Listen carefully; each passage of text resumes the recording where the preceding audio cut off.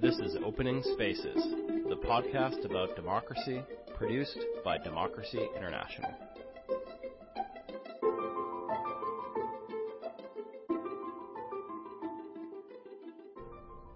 Hi, everybody, and welcome to Opening Spaces, the podcast about democracy. I'm Evan Smith.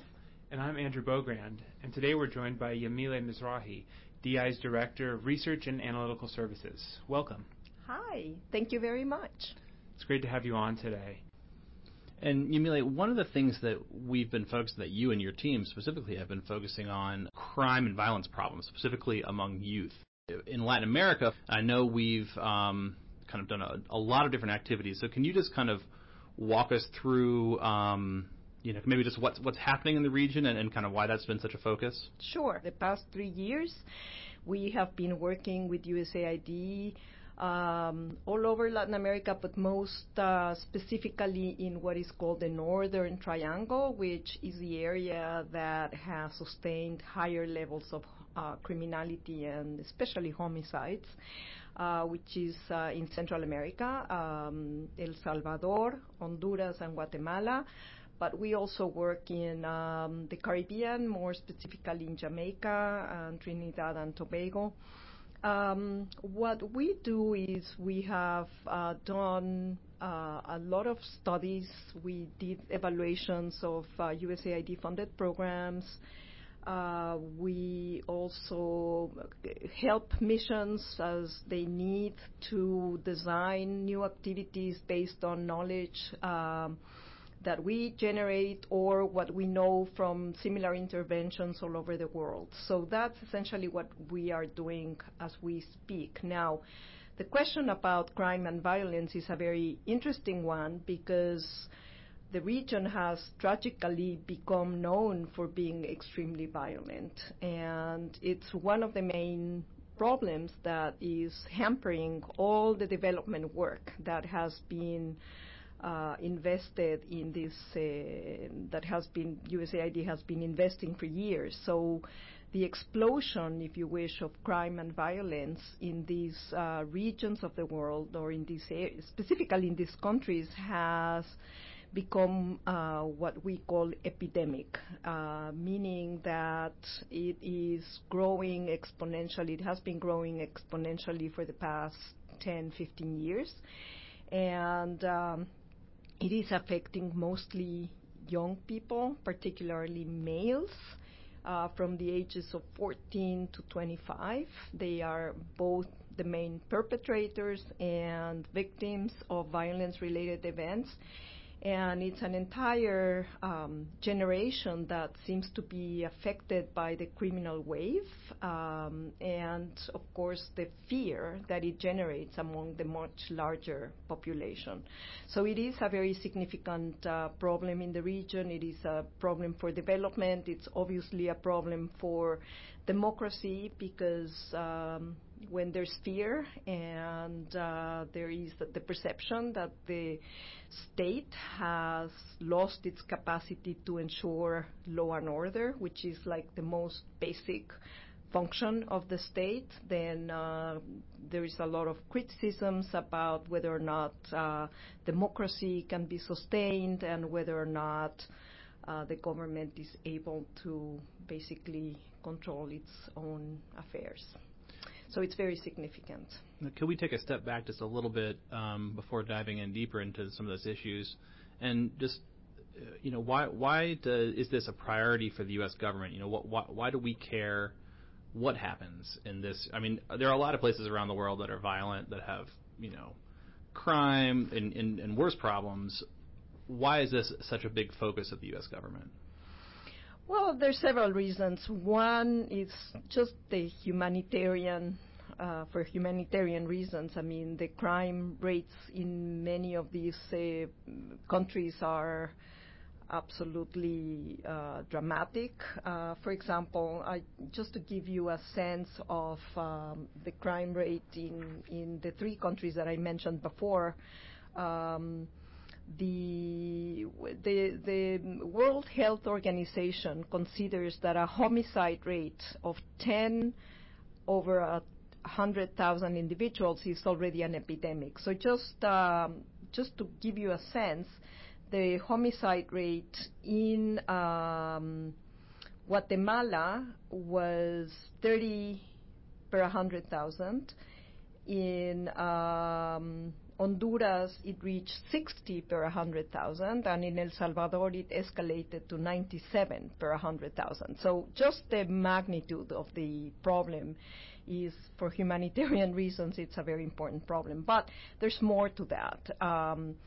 As I said before, I mean, crime and violence can risk eroding all the development gains that have been gained in the region. USAID has invested heavily in these countries, and that escalation of crime and violence can threaten to erase those gains and also undermine the future of democracy in these countries.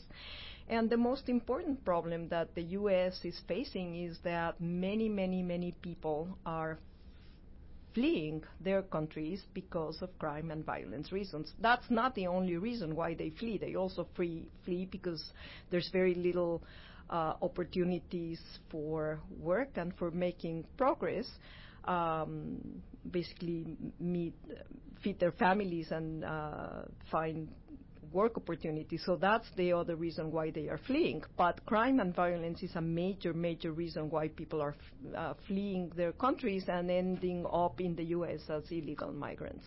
So for that reason also, this violence epidemic is a very important reason to devote resources and knowledge to see what are the most effective ways that the U.S. government can support these countries to prevent the wave of crime. And when you say crime and violence, are we talking mainly about gang violence, organized crime? How does that all fit in? Well, that's a very good question, because when we talk about the crime epidemic, we mostly talk about homicides.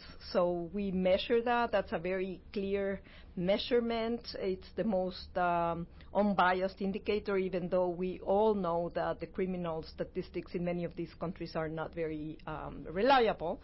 But it's of all the measurements, it's like the most objective one, and so it's a clear indication that things are getting out of proportion. But of course, the crime and violence in general refer not just to the homicide rate, but also to a lot of related crimes, mainly extortion and theft. And what affects most of the population in their daily lives is actually not the homicide necessarily, but the extortion, because a lot of groups that perpetrate crime and violence are also involved in extortion and theft. So when you have a situation where there is no state presence and there's lack of control, other criminal organizations take advantage of the void and engage in criminal activities that may not necessarily be homicide or end up in homicides, but deeply affect the population, and they also affect very much the perception or the fear of crime, which is another very good indicator that we have based on surveys. So there is a lot of theories about what generates the crime and the violence, and one of the things that we know, there's a lot of things that we don't know, but one of the things that we do know is that gang and criminal drug organizations are responsible for part of the crimes, but we do not know if they are responsible for the majority of the crimes. In many places where there is more research, for example, in Guatemala, we have done research in two municipalities of Guatemala, and we could account for only 30% of the total crimes could be accounted or related to gangs. So that means that around 70% of the homicides are not clearly related to gang violence. In terms of drug organizations, it's even more difficult to assess their relationships, but it's about 20%. So we don't know who perpetrates the rest of the crimes. in some cases, crime happens just because people solve their conflicts violently, and a homicide might result in a fight that got out of control, or a member of a group found out that his girlfriend was stolen by another group of friends, and they end up killing one another. But the reality is that we really don't know enough about whether or not these crimes are, or to what extent these crimes are related to criminal groups. It's a common perception that gangs are behind the violence, just because gangs are very, very prevalent, especially in El Salvador and Honduras. Less so in Guatemala, although there is also presence. In the case of Mexico, for example, we're not talking about the same homicide rates, but gangs are not that present. It's more drug-related criminal organizations that have been allegedly responsible for the crimes. But there's many places where it's neighbor killing neighbor for very pedestrian reasons. Essentially, people don't know how to solve their conflicts. They are armed, and in many cases, they just escalate and turn out in a homicide. That, by the way, is something that happens in the U.S. as well. There was one study about the Chicago homicide rate, which concluded that a large part of the homicides were circumstantial. They were not related to gangs. So it's a very difficult problem. So USAID is investing in filling this knowledge gap, along with the World Bank and some other actors that we've been, working with or partnering with in various ways. So if a lot of the violence is, some of it's explainable by gang violence or drug-related violence, but some of it's not, so then what do we know? What can we do to address both those, relatively clearly explainable aspects of the homicide rate or the overall, rates of criminality, but also this other part that seems to be much, much harder to address? Well, that's a very good question. So one of the things that we can do is, first of all, we do know that the majority of, we don't know if they are related to gangs or criminal organizations, but we do know that these crimes are committed by young males, predominantly. We also know that, not unlike criminal patterns in the U.S. and other countries, crime is highly, highly concentrated. So it's concentrated not only in specific municipalities, but in specific neighborhoods. So we know where the hot spots, as we call them, are. We know more or less who these people are. We don't exactly know if they are related to gangs or not, but we know who and where. And so the challenge is to work in programs that address those people who are committing the crimes, and not only those people, but also people that are most at risk of engaging in criminal behavior. So what we do is we assess, or we using what we know, we inform USAID so that they can design more targeted and informed approaches to try to mitigate or prevent the violence epidemic. But what we also do, and this is actually something that we're going to be doing for the next 3 years, is we're going to generate evidence on the programs that are already in place to see whether or not they are effective, because very little has been done to evaluate the crime prevention programs that are now in place in Latin America, so that we can generate more clear-cut evidence of what is working and see if we can scale it up. So that is something that has been done in the United States quite effectively. There has been a lot of research on what works in crime prevention, and so that is a very good way of trying to replicate and scale up approaches that seem to work. Now, like in any other development field, there are no magic bullets here. And these are long-term problems that have very deep social roots. So in a way, you need to be effective. You need to do these programs for a long time, be persistent, and also work in a bunch of other areas that are going to be supporting the programs, the crime and violence prevention programs themselves. So, for example, what do I mean? If we agree that many of these criminals and youth offenders or people most at risk are people who are young, who come from families that don't provide them support, not necessarily dysfunctional families, because there's many dysfunctional families that don't end up with children committing crimes, but essentially lack of adult supervision. So if you have many families that cannot provide for their young kids, if there's nothing for these kids to do, there's no entertainment, there's no school sometimes because they drop off of school. There's no support network available for them.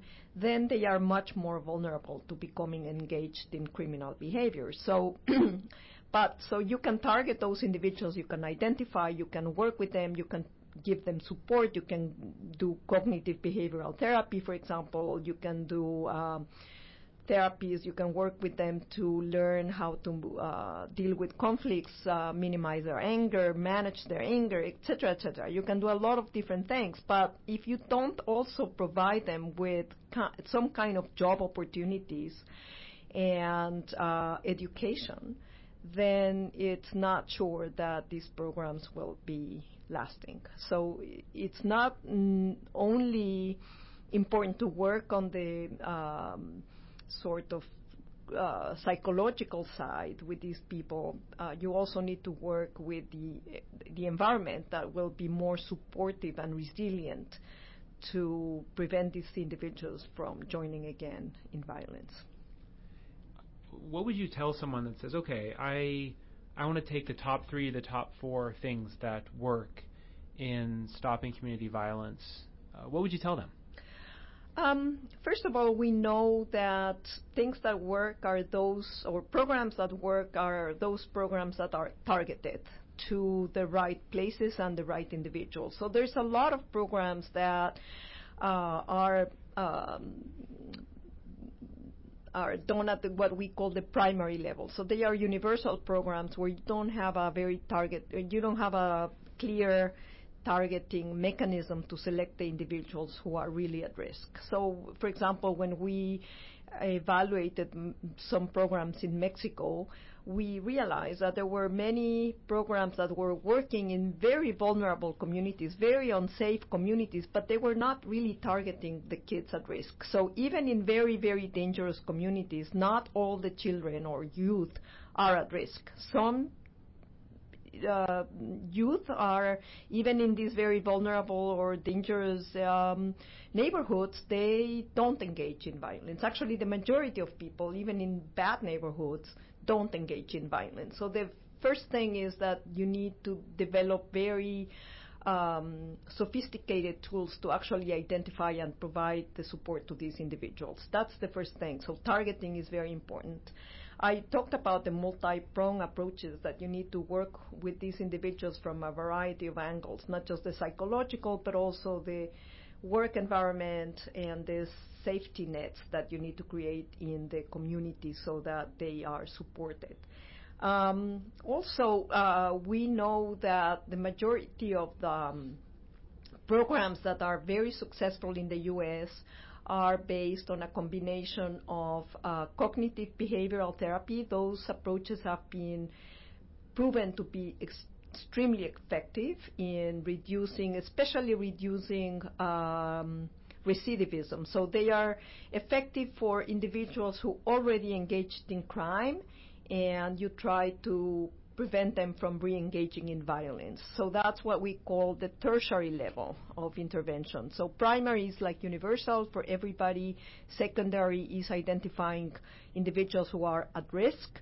And tertiary are those who already engaged in crime. So the most successful programs that have strong, robust evidence of working are those programs based at the tertiary level to prevent recidivism.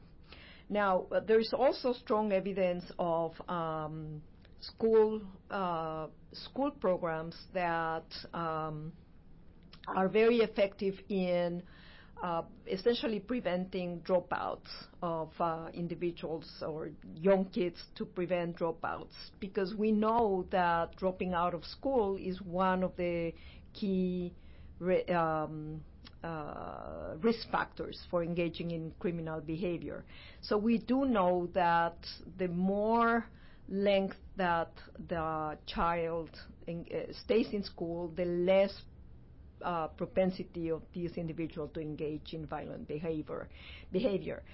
And let me ask you, because you mentioned this earlier in kind of talking about the problem in general, and you know how it either already has or very easily could have some very significant effects on just democracy, on kind of, you know, the polity in these countries and how cohesive it is. And, you know, so what do you see, because, you know, politics and civic engagement and, you know, how citizens kind of participate in their own public life is a big thing that we focus on here at Democracy International. It's a big thing that, you know, USAID and others focus on around the world. Where do you see that going? I mean, is it already had a serious impact? Do there need to be other investments to address that side of this whole big, you know, problem, or what? Well, that's a great question, because we do know from survey work that the more crime and violence there is in a country, the less people trust democracy and their institutions, right? So even though we know that the mano dura, or the law enforcement approach, we do know that that is not effective.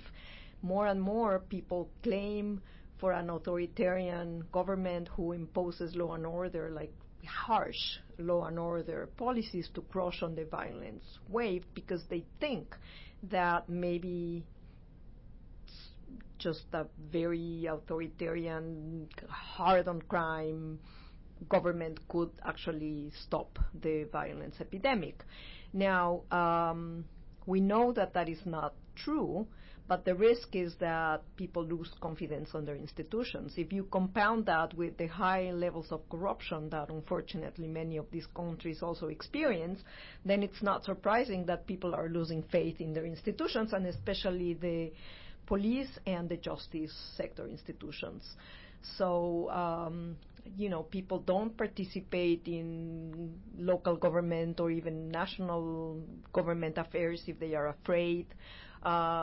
Law and order is kind of the most essential function of any government, like the precondition for having the ability for citizens to convene freely and express their opinions and check the government authorities and demand better services and all of the things that we care about.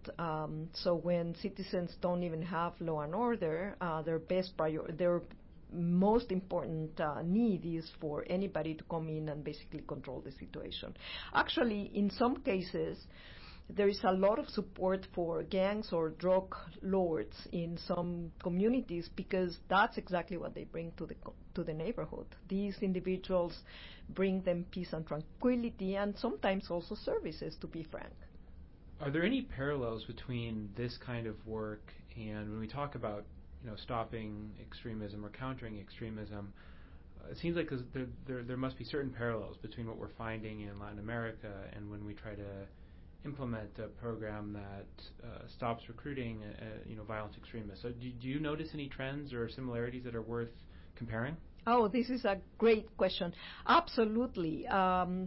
I think there's many parallels. The one very important difference is the ideological angle, which obviously in Latin America we don't have that. The crime and violence that is perpetrated in this in the region is not driven by any ideas of religion or even political ideal. It's in some cases driven by identities based on gangs or drug criminal organizations, or just, as I said before, just common conflicts among neighbors that are not able to be resolved in a peaceful manner. So other than that, some of the drivers that lead people, especially young people, or make them vulnerable to joining these organizations are very similar. So we're talking about young people who are disenfranchised because they don't have jobs, they don't have a proper education. Sometimes they are marginalized within their own communities, either through racism or through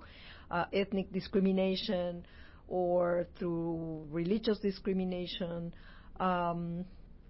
They are seeking identity. They don't have support within their families sometimes. They need an identity. They are idle. In the case of Latin America, that's a big problem. You have a lot of young individuals who virtually have nothing to do because they are not in school. And even if they are in school, they come home and there's nothing for them to do. So they seek relevance in their lives. They seek identity. The gang offers that to them. They find in the gang a network, protection, the identity, camaraderie, everything that they don't have in their daily lives. And the same thing you can say for radical organizations that are based on religion, that they offer a sense of meaning, a higher meaning to these individuals who lack that in their own lives. Well, this has been a really interesting discussion. Thank you, Yamile, for your time today. Thank you very much for giving me this opportunity to share my work with you.